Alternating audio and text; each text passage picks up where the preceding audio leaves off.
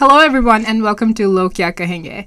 We are coming back and back with a bang. We have Tina today with us from Own Your Crohn's, and you don't understand, guys. We're in the presence of a superstar. Plain and simple. and I have with me my co-host today. Hi guys, it's Manahil, and I am so thrilled to be here right now with Kinza, of course, and Tina. Thank you so much for joining us today. How are you doing? I'm doing well. Thank you both for having me here today, and I really appreciate the kind words. I'm so excited to talk to you both today. Thank you. Thank you.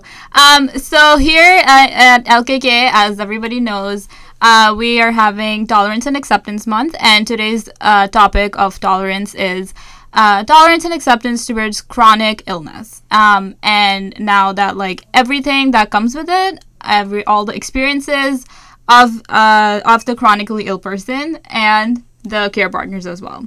Yeah. So with that, I would just love to hear everything that you have to say about you. Just tell us about yourself, your experiences, and just the awesomeness that I've just seen. Thank you both so much, Kinza and Manahil. So my name is Tina, as you both introduced me earlier.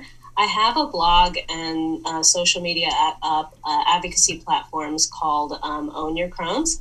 And really, I talk a lot about, the chronic illness experience, but also the intersection of being South Asian minority living in the U.S. with this bowel disease.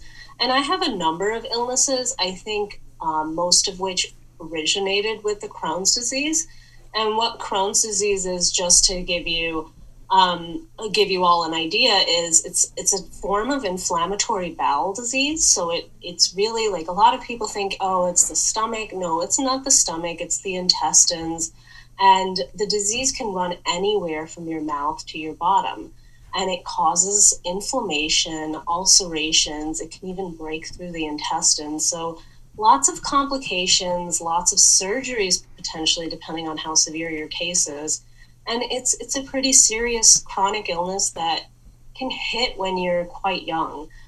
So I know patients that are diagnosed from birth or even in childhood.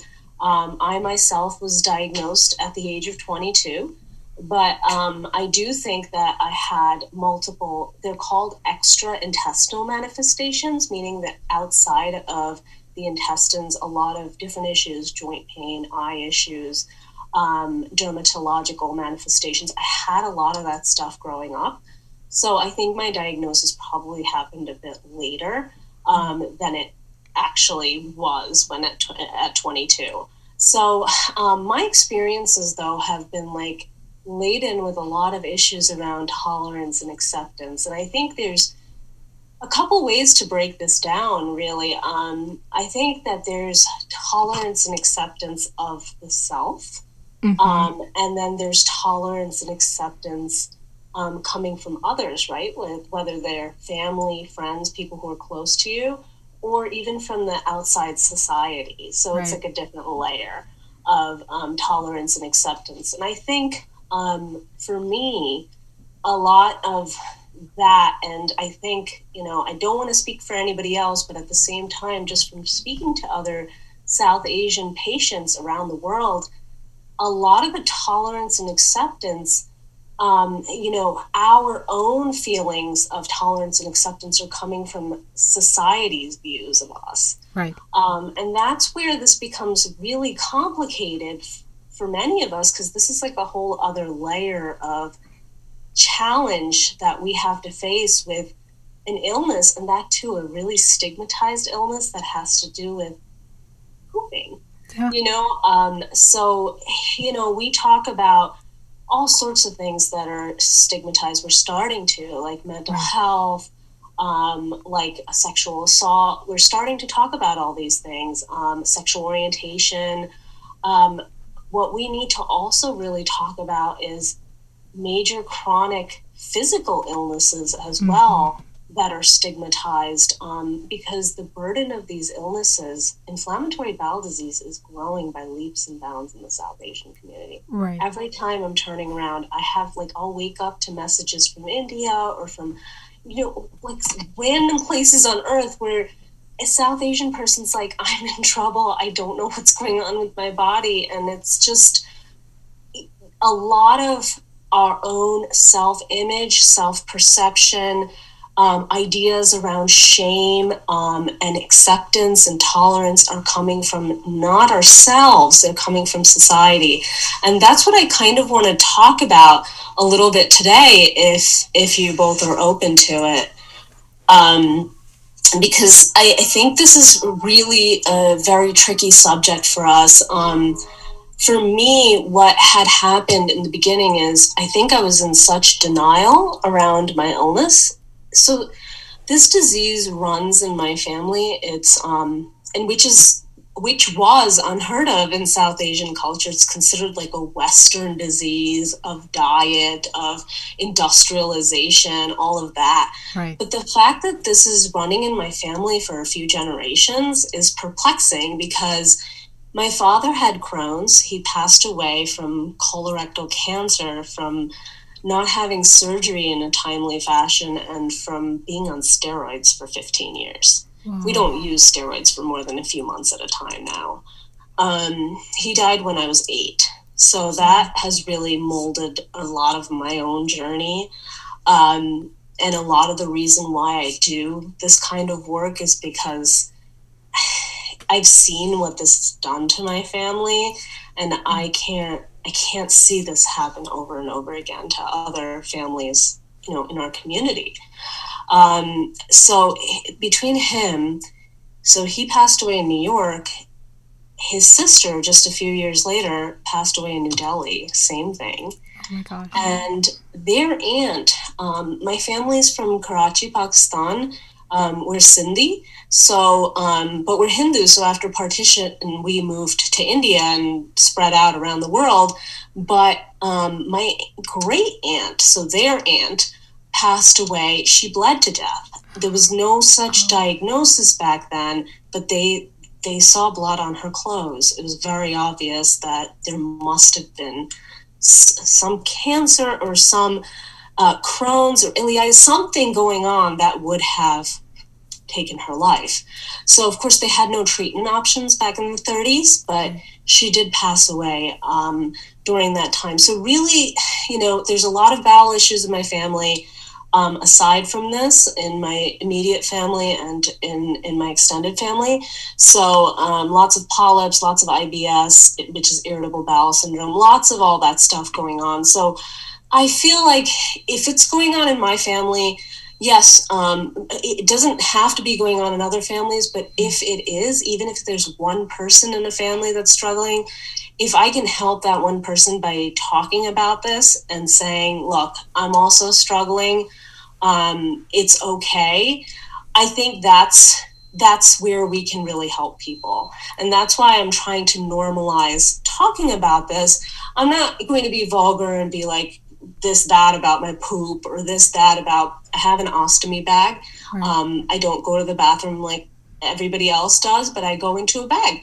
And that's another thing that's extremely taboo in our culture. So, and my dad and aunt also had one as well. Right. And for them, it was so taboo that they were both suicidal over it. So like, it's one of those things that this ostomy bag saved my life. Right. And to attach a stigma to something that can save your life, that just doesn't add up in my mind. Yep. So that's why I'm talking about this belief of what society thinks and what we think, what I think of myself. Yeah. And I think the ostomy bag is a great example of that. For me, when I was headed into surgery, I got so much feedback from my family saying, no one's going to marry you with this thing, Tina. And I was like, what's the big deal? It's just a different way of pooping. Oh. You know what I mean? Like, okay, so my plumbing is a little different. Like, what's the big deal? And it was this huge fight. And, me being 24 years old, you know how, like, in our culture, it's like your family, even if you're above 18, your family's involved in a lot of the decision making. So my doctors would be like, Tina, you're above 18. This is your decision. I'm like, I understand it's my body, but the family is supreme in our culture. You know, our family's consideration, respect for elders, the family's reputation, perception in society. So like and they're like, well, you're gonna either end up with cancer or die if you don't have surgery. Like that's basically the ultimatum my gastroenterologist gave me when I was 24. And here, you know, my family is like, you know, no one's gonna marry you. I'm like, if I'm not alive, what difference does what's the point? Like, seriously. And then I would hear, but your dad hated his ostomy. I'm like, I'm not my dad, you know. Like, we've come a long way. I don't know what this is like. Let me decide for myself. So anyway, push came to shove. I ended up in emergency surgery when I was 24, and the ostomy saved my life. And I have one even today. This is my third one, because what had happened was I was given, because my family also pushed for it, I was given an internal pouch that was made out of my small intestine after my colon was removed. I didn't want it. I was fine with the ostomy. I didn't really care for it. But this is how much family is involved in our culture, right? Oh my gosh. And I was just like, okay, my family understands this disease. They know about it. Let me also take their input. And my surgeon was also saying, you're young enough that, you know, you could have this reversed worst case. Reversal of that thing was not easy. It was botched. It was a huge problem. I went through a lot. And if I ever had to do it again, I would choose the ostomy hands down. I know there's a lot of social stigma involved, but when it comes to tolerance and acceptance, society, our culture does not have acceptance or tolerance for this ostomy bag for us to defecate in. Yet, who are they to decide how we should, you know, decide to live our lives, or what medicine is saying or modern surgery is saying? This is our body. This is our life to choose. And honestly, I didn't even have an option. So it was one of those things like, how can you judge me? And how can you choose not to accept me or tolerate me because of an ostomy bag?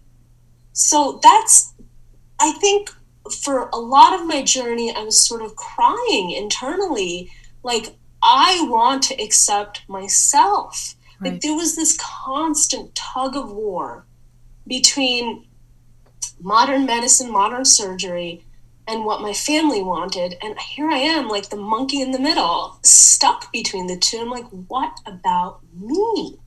What about me?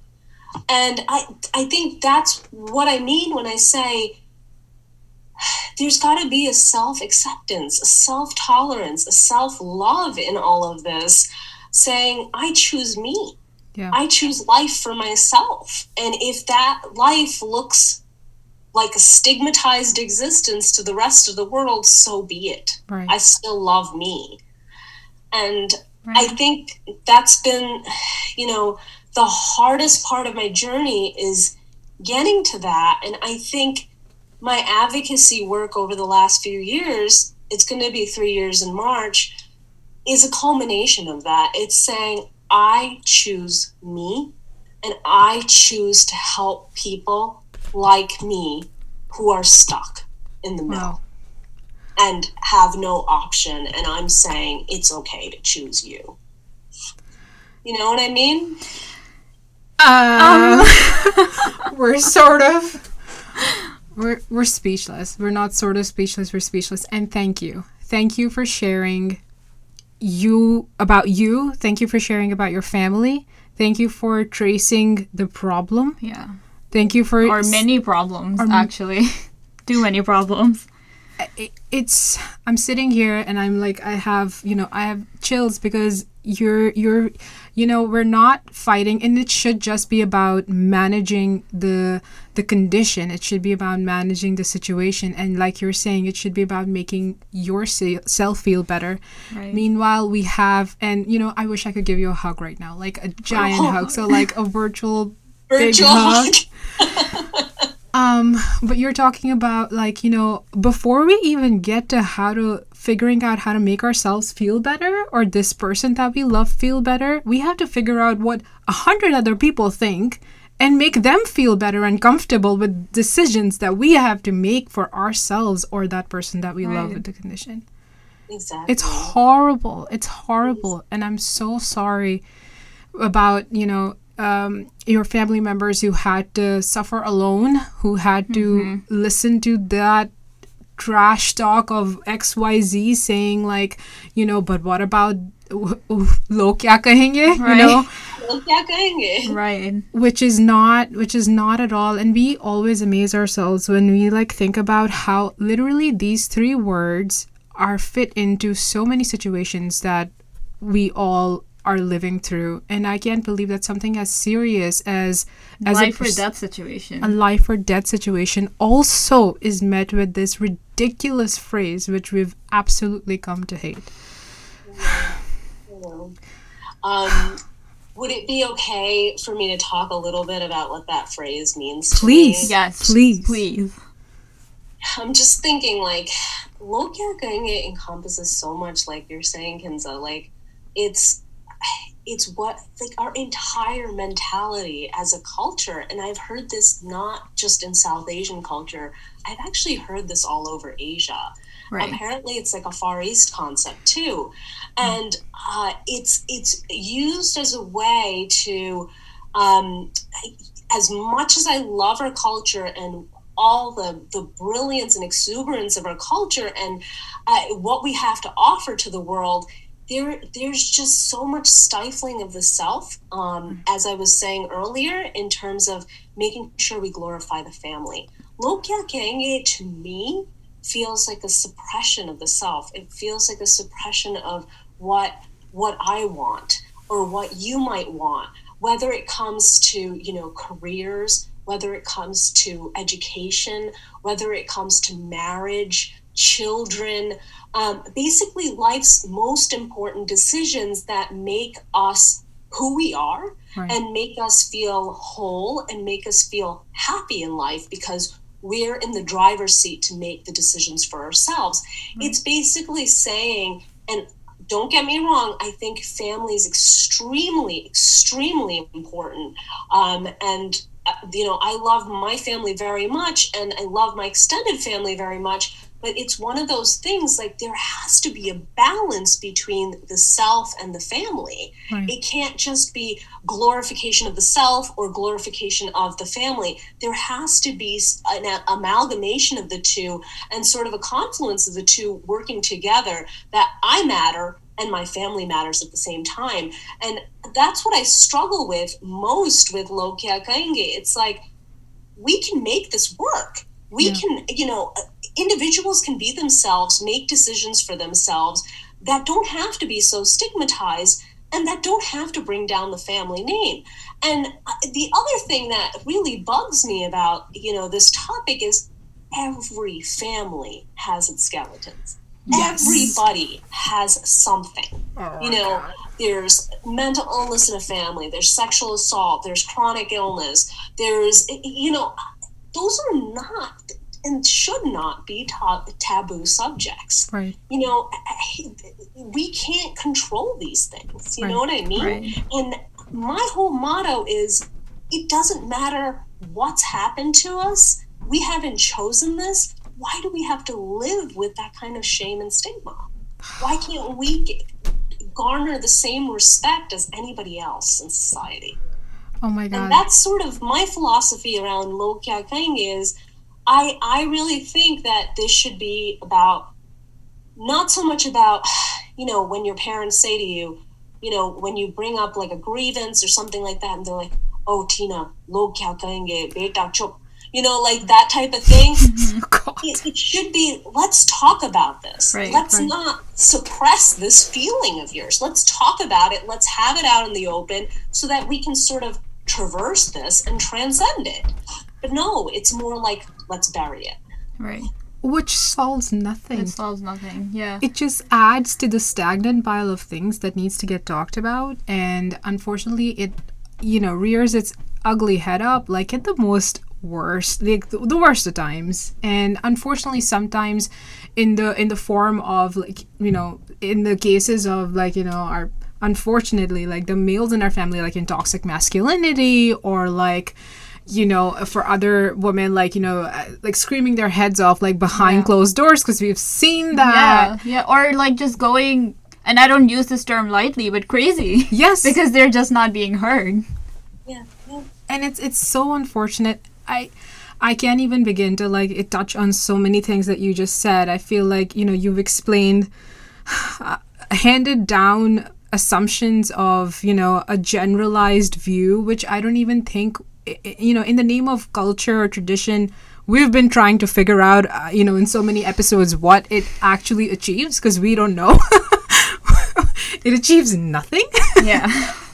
I think it makes things worse, quite frankly. I completely agree. And unfortunately, like it has, you know, it has given this sort of like impression of, you know, people who look like us, etc., to also be, you know, have so many assumptions made about us. Right. You know, which in itself becomes like a thing that you have to fight. And it's terrible. Oh my God, don't even get me started. I have to share a little bit about that, if that's okay. Yes, please. So that's one thing that I've been up against a lot.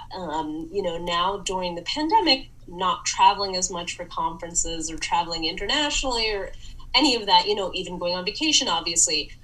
But being that I have multiple chronic illnesses, lots of medications, lots of ostomy supplies, medical supplies that I carry. I basically have like one small suitcase for all my medical stuff, okay? And then one suitcase for everything else. Right. You know what I mean? Right. And usually that the one suitcase with medications and ostomy supplies is a carry-on, because I don't want it to get lost. Mm-hmm. And so being the way that I look, I could be online at Newark Airport, right? Okay, going to Miami for like a nice trip just for a weekend. And guess what? There's 300 people online with me at 7 a.m. to get through TSA. And the TSA officer is just going around claiming they're doing a random check. And I'm telling my husband, Anand, I'm like, watch them stop right at me. And they don't stop at him. You know, he looks very Indian. They stop at me and they're like, "Ma'am, we need to pull you aside for a random check." I'm like, "Random check my you know what?" You know, I'm laughing about this, but it's so like upsetting on so many levels. They bring their dogs out, they sniff through all my medical stuff. I'm like, this is no racist, this is ableist, like this is everyist. Like, I'm sorry. It makes me so mad, and it happens in Europe too. I always get pulled aside, and I even get pulled aside by people of that background. You know, they're like, "No, we see your ostomy popping up in the scanner. We're taking you into a room. We need to look at it." Oh like, my God, this is so demeaning. Like, you know, because of the way I look, it's just assumed that I could be carrying drugs in it. Mm-hmm. I've been actually said that too. No way. Many times. And they're like, "We need you to touch it and then touch these strips." And they run the strips through their machine to check if there's any like cocaine. I've asked, "What are those strips?" They're like, "They're for drugs." And they bring the dogs in to sniff all my stuff. I've gotten to a point where I've gotten used to it and show up now to the airport early because I've nearly missed my flight a few times. But like, and I've also gotten to the point where I just opt out of the scan now because I'm like, why am I, you know, subjecting myself to more radiation? Right. If I don't need to, if they're going to pull me aside to basically search me, they go all throughout, they search me all throughout, and then they want to see my ostomy, and they take me into a room. And it's just, and this happens a lot to me internationally, and it's just like,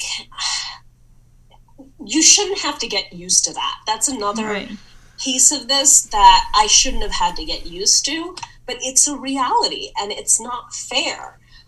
Just because I look like able-bodied, you know, and I look a certain way, they drag me in just to make sure that, you know, I don't I'm not carrying drugs or I'm not doing anything illegal. And that's just such an unfair assumption. You would think that at this point, and like, what we like to call as the 21st century, we are just a little bit more decent and, I don't know, enlightened, or maybe just, I don't know, informed? Understanding, maybe? I don't know, like, what, do you just assume and then let dogs just like sniff your things? I'm just like speechless right now. I don't. And and this is interesting because I've never actually heard about this like this before, like from this perspective. So this is very eye-opening. Definitely. Well, if we're going to talk about, perception and especially self-perception, this takes a toll on a person, like tolerance and acceptance for themselves, because it's like, okay, we're talking about, circles of society, but then we're also talking about, the system, the way the system is set up. TSA is set up and international agencies are set up for people to fly in and out. I understand there are things that have happened in the past, but, I should not be profiled racially, especially given everything else that I'm dealing with. Yeah, right. By the time I get on the plane, I'm exhausted. Yeah. You know what I mean? Like, it's such a process. And, my husband will be waiting a half an hour just on the side, to make sure I get through. And I feel for him too. Like, it's not easy for him. And he's just like, it shouldn't be this way for you. Yeah. He's a little bit darker skinned. He looks more Indian. They let him go. And for me, my name was Tina Aswani for 7 years of my marriage. I've been married 10 years. When Trump got elected, I added my husband's last name because Aswani sounds, like a last name. It's actually, I think there's the Aswan Dam in Egypt. Right. And I often get asked if I'm from that region of Egypt. Wow. I've even been asked from Egyptian people. So this is very hard for me. Like, not that I have any problem with being of any descent or, but I think it just needs to be more acceptance and understanding that just because you might be from a certain area or you might look a certain way doesn't give people a right to profile you and assume that, that you could be carrying things that you're not. Seriously. I mean, just like everybody else. This whole specific, randomly getting checked because of being brown thing is getting so old now. It's just getting so old. Like, I think we've come to a point, I'm not saying bad things can't happen, but I feel like we've come to a point where I don't think that any sane brown person would, like, even try doing something at an airport anymore. It's just, it just sounds so overplayed. And I'm not invalidating everything that has happened, but, like, come on, like, just stop. Like, it's so overplayed now. And it's bad enough that they're, pulling you out because of your skin color. And then to just, like, I just can't get over the fact that, they take you and then they search through your stuff and then, maybe even accuse you of having drugs. It's crazy. Yeah. It's too much. And then, I'm sorry, the dog thing is a little too much. They'll open up my bags right in front of me. The dogs will come and sniff. No. Like, there'll be 2 or 3 of them at a time. And I'm just like, this is so demeaning. This is... Wow. As it is, I feel horrible about having these illnesses, not being able to do as much as I would like to, or be as productive, or, accomplish the things that I may have wanted to accomplish. And here we are, and you're going through all my things like this. You know what I mean? It's just so humiliating to be pulled aside like that. So that's just an added layer of stress to being chronically ill, and then on top of that, adding to the issues around tolerance and acceptance of yourself. Yeah, in society, if organizations like this are not accepting you for who you are, how are you going to accept yourself? That's the other part of this. I think that's a huge part. I think that you mentioned something before. You said able-bodied. They see me as, a person who doesn't need a wheelchair. So you know what? This is the fine category and can be treated, if anything, like worse and blah, blah, blah. Because I refuse to believe that there are not other people that don't take flights who don't have an ostomy bag or, who like... I refuse Yeah. to believe that. I mean, So many of us. I thought it would be part of their training by now, like, you know, to be able to, like, you know, just be more understanding towards anybody who needs to be just let through now. But it's insane. And I have a letter. Like, I have a letter Right. indicating that I might be carrying injectable medicine and that I might be, that I have an ostomy, you know? So it's very, like, appalling to me to still have to go through this. And I've mentioned this at ostomy support groups and even inflammatory bowel disease support groups, and people are just horrified Yeah. because outside of our skin tone, outside of being brown, this doesn't happen to people. Right. And I've sort of asked it, like, you know, is this happening to you all as well? And everybody's like, oh my God, this is happening to you. You need to complain. You need to do. I'm like, it's going to do nothing. Yeah. I'm just gonna go to the airport a half an hour early. Like, it's going to do nothing.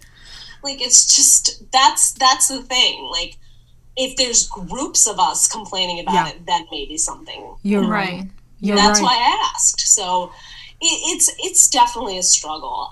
You know, being sort of looking a certain way, looking young, looking able-bodied, Right. and not actually being that way. Now, Right. there's been times when I've had a wheelchair at the airport. Like last year, I busted my ankle really badly, and I was going to a conference, so I needed a wheelchair. Meanwhile, people are staring at me. I'm like, do you not see the boot that I'm in? People are staring at me for using a wheelchair.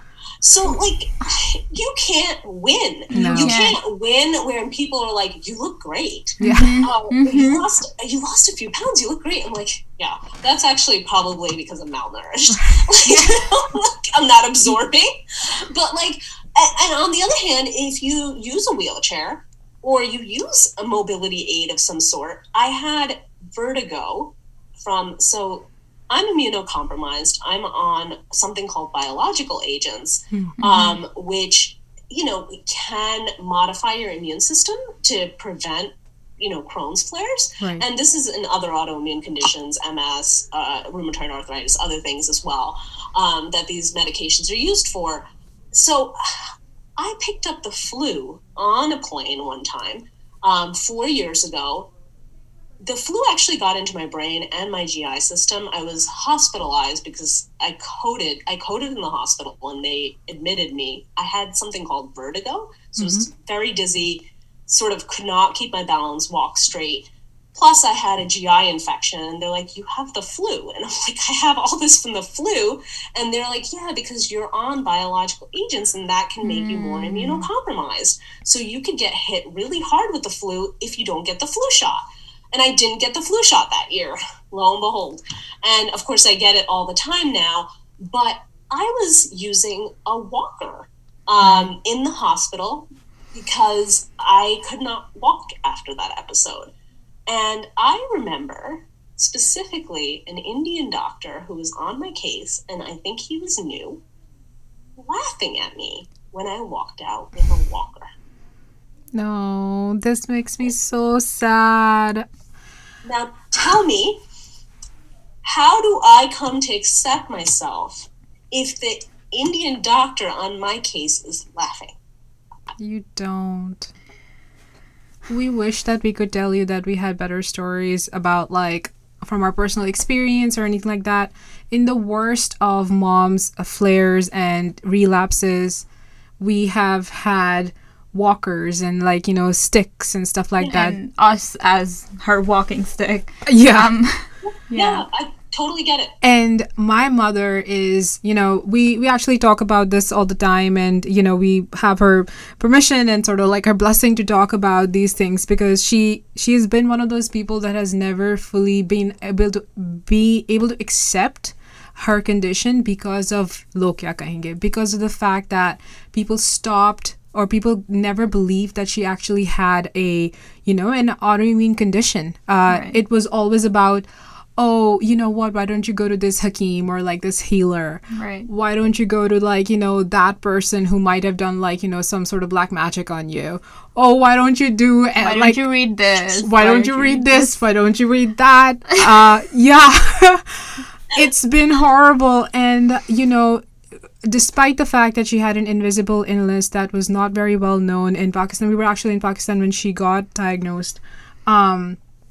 she has never accepted the fact that she has MS. And when you don't do that, or at least this is our, experience, you actually don't want to look at different ways that, can actually help you as well. Right. Which is so hurtful. Which was really hurtful. And we can only push her to a certain limit, and then she has to do the rest herself. But when other family members call it a problem, rather than a condition that they're able to, look up a definition or understand. And by the way, like, our family are, and some of them listen to this, and so we are not like, we've had frank conversations, or we've tried to have frank conversations from our perspective. But like, when people, and they're intelligent people, but like, if somebody, if us in general, we are not willing to understand what a certain loved one is going through and maybe help them in ways that can be, helpful in them accepting it themselves. Right. They can't possibly begin to, start getting better on a scale that, that matters. Right. And so those walkers or those walking sticks have been looked at as, or like thrown away as, like, insults, because I am, in her words, she is not, I'm not this. I'm not this. I'm fine. I'm, same thing going on with like mental health or, seeing a therapist. It's like, nope, I'm good. I'm all right. And meanwhile, like, we can clearly see that anybody who lives with a chronic illness also knows that it's a big mental health, component to it. So, and she knows that too, like, she has had days when she was in bed and would just knock him out of her room. So she knows that too. But I think the thing is that she just never got that support from, not our family, like her daughters and her husband, but I think her own family. Her own family. Like extended family, her own family. Yeah, which also really that sucks. Validation from, like, society, that this exists. I'm complaining about it. You don't believe me. There's a huge problem there. There's a huge, like, divide there. Yeah. Yes. It makes you feel like you're crazy. Yeah. Yes, exactly. And we've seen it firsthand. I just witnessed a conversation between her and a family member. I don't want to say exactly who. Say this, that, she was like, oh, nobody really has the patience to sit down and have a conversation with me. And this other family member was like, oh, they say that you just don't speak. And, it just took everything in me to not just, like, go up to them and just yell at them.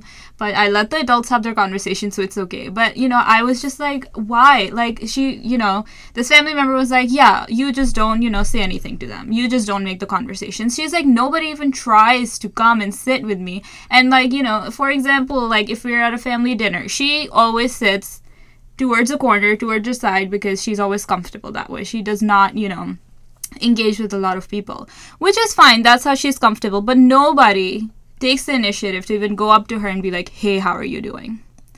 Nobody.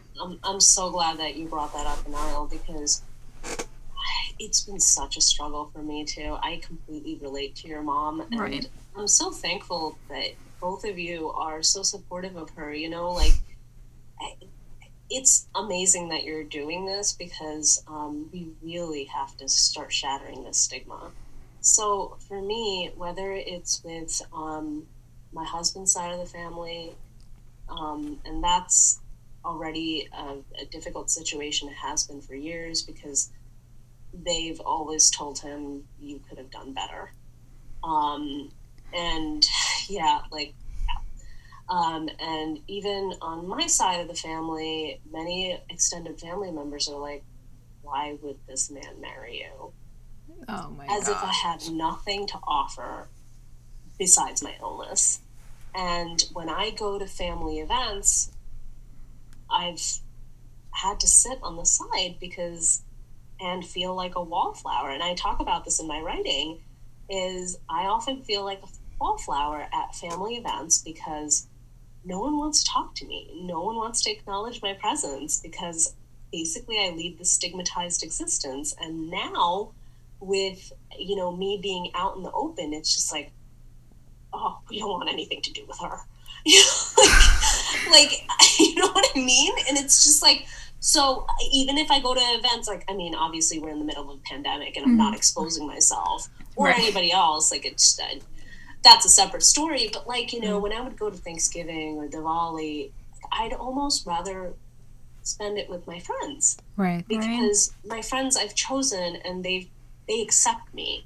Right. Whereas if I subject myself to some of these events, even weddings and stuff of like extended family members, people are just looking at me and I can see that they're whispering about me. Oh, that's that girl. But, you know, like, I don't know what they're saying, but the point is, like, why? Like, why does that have to be our reality? We are just another human being. Yes, we have potentially serious health conditions. Don't make us feel like we're the other. Right. And that's my biggest issue here. I'm sorry that your mom's gone through it too. And it's just like, I'm a very like outgoing social person.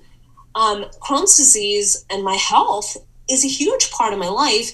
And by leaving me a wallflower on the side and acting like I don't matter means that, you know, first of all, you're saying that this disease is all of me and that I have nothing to offer besides my disease.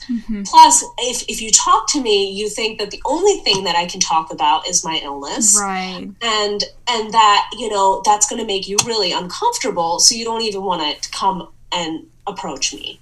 So, like, I mean, that's just, it's mind-boggling to me that this is the way, you know, our society is. Why can't we be more accepting of other people? Like, when I go to events and when I see somebody sort of sitting off to the side, I go and sit down next to them. That's so nice. And make conversation with them. I specifically go out of my way. If somebody has a visible disability or visible like sort of issue, I make sure to go out of my way. This has been me my whole life. I was diagnosed at 22, but I can't sit there and just be like, you know, oh, I'm going to hang out with everybody else and let that other person sort of just be a wallflower. That's not who I am. And I can't understand why other people can't do the same thing. It's just, it's not right. Include everybody. Right. So true. They don't want to be a part of it. They just don't. They would rather be just gossiping about who looks at what and what's happening otherwise. They just don't want to. And, you know, like you said, you phrased it very, very, very perfectly that, you know, your illness is not the only thing you have to offer. Like, our mom is so smart. Like, she has so many smart conversations, but people just don't try, you know. They'd rather just, like, slightly make fun of her, you know, because they know she's not going to understand. And she doesn't understand. But, you know, they'll slightly just, like, make fun of her or whatever. And, you know, she's just thinking it's, like, oh, light conversation. But it's not. Like, we hear it. We know what's really going on. And it's just really sucky that we can't just, like, punch them in the face. But that's not... There's that respect for elders. Exactly. That they pain. And then we, like, if we intervene in something like that, like, we get blamed. Yeah. So it's... The way I look at this... is that the change has to begin with us. It does. We might not be able to speak up to elders without getting scolded or without being put down. But what I believe is that we can spread that awareness. And like, I might not be able to say anything to my elders, but I will continue to do this advocacy work to help change things. And I think your podcast is doing exactly that too. And I think that's the way we go about it. And we share it with other people who are younger than us and, you know, potentially our children at some point, nieces and nephews.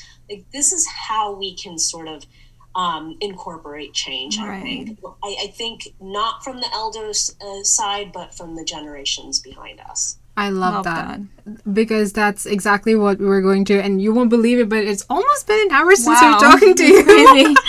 Always surprises us, but thank you so much. I mean, you know, something you said before, I think that if we start doing it in groups, if we start, you know, saying it's not just me, I'm not the only person here, somebody else is feeling it, and coming together. And that's exactly why we wanted to thank you for reaching out to us and saying, hey, can we talk? I mean, thrilling.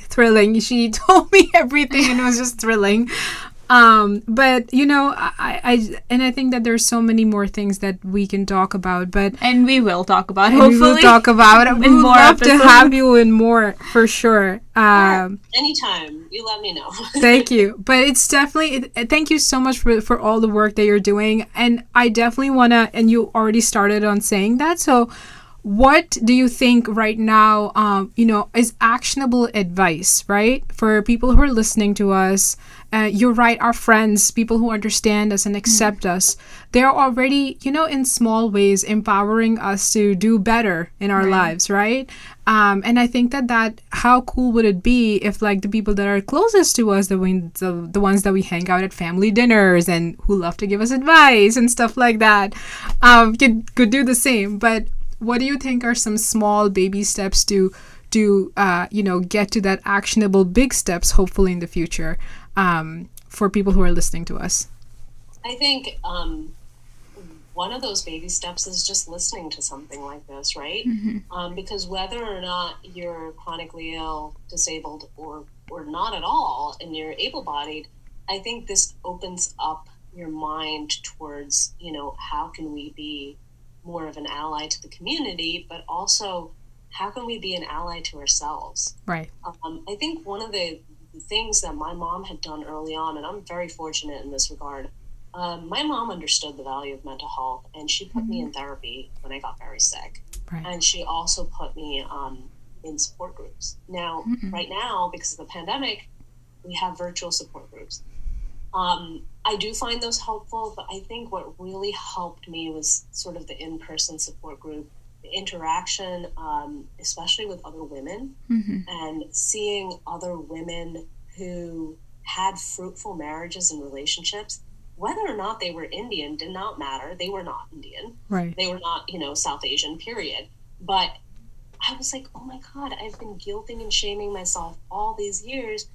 And these people are happily married or happily in relationships, and nobody looks down on them for, having these illnesses. Right. And I think that really opened my mind. I think that it's important to hear what your community, racial and ethnic community, has to say about chronic illnesses and disabilities. Sort of soak that in. Yeah. But I think it's also important to expand yourself into your disease area or even outside of your disease area, because a lot of what we're going through is similar. There's sort of niches, right? There's the South Asian community, there's your disease area, but this entire chronic illness sort of community, or this entire community sort of advocating for the differently abled, voices. I think getting involved, seeing what other people have to say, educating yourself on what's appropriate, what's not appropriate, also deciding for yourself, if you are a part of the chronically ill community, what is acceptable to you and what is not acceptable to you. Right. I think setting those boundaries in your mind, even writing them down for yourself in a diary or journal, is really important as a person who's chronically ill. As a person who, might be a daughter or son or sister or brother, or parent of a child dealing with this, I think listening to these things, reading blog posts, reading articles on these topics allows you to become a better ally. I think these are the ways that we can understand ableism, that we can sort of become better allies to different communities that, house disabilities, that house chronic illnesses. Because otherwise it's really hard to understand. I think there's a lot of rhetoric around racism, around sexism, but there is not enough about ableism. And there still isn't like sort of this, guideline or this approach to how do you approach people with chronic illnesses, especially not in our community. So, I just finished actually last night writing a research paper on ableism in the South Asian community and South Asian diaspora. And I'm thinking to actually, once it's graded and, finalized and stuff like that, actually post it to my blog, because I feel like that in and of itself, as a research paper, I talk about experiences a lot. I do interviews a lot. And I work with other people with disabilities in the South Asian community, outside of the South Asian community. But seeing research validate your experience around what's going on in our community is also extremely important, because that justifies how you've been feeling. Right. So I think it's really important to read, to listen, even if you're not ready to contribute yourself. Right. I don't think that everybody, needs to feel comfortable to do that. There were many years in which I couldn't speak about this, right. And I listened. And I think that's an okay place to be. That's a perfect place to be. Whatever is your jam, right. Like that's how I look at it. But I think that there's clear things that we can do to help ourselves, and that we can do to help our families and support systems understand these things better. And this is where I think we can help the most, is reading these things, listening to these things, but also becoming aware of some of the, there's a flood of online support groups now, but I think what worked really well for me was the in-person ones, because there was that, you see them, you can go out to eat with them, or go for maybe a walk with them, or just sit and have like a cup of tea with them. Yeah. You get that vibe for who they are. And as a group, you get that vibe. It's very different in person, and it makes you feel more accepted, and it makes you feel like you can actually accept yourself as a result. Right. Thank you so much. Literally. We're going to make a beautiful checklist out of everything you just said, because I feel like it's important. So many important notes. It's important to take all of those into, I feel like actionable items when they're in front of you, even if you can do one in like a month or whenever, it can make you feel better. Yeah. And once more, thank you so much for sharing your story. It was such an honor to listen to you. And I feel like I can keep on listening for hours. Yes. It's true. And thank you so much for having me on your podcast, and for this conversation, and for this platform, because we need so much more of this. And thank you. For supporting your mom and being so understanding and empathetic to our cause. Thank you so much. Thank you. We're trying.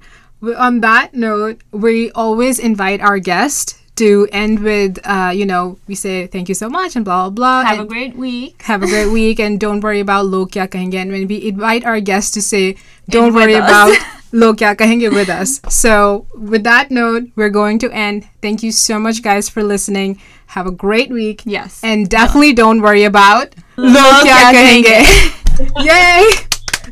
Be yourselves.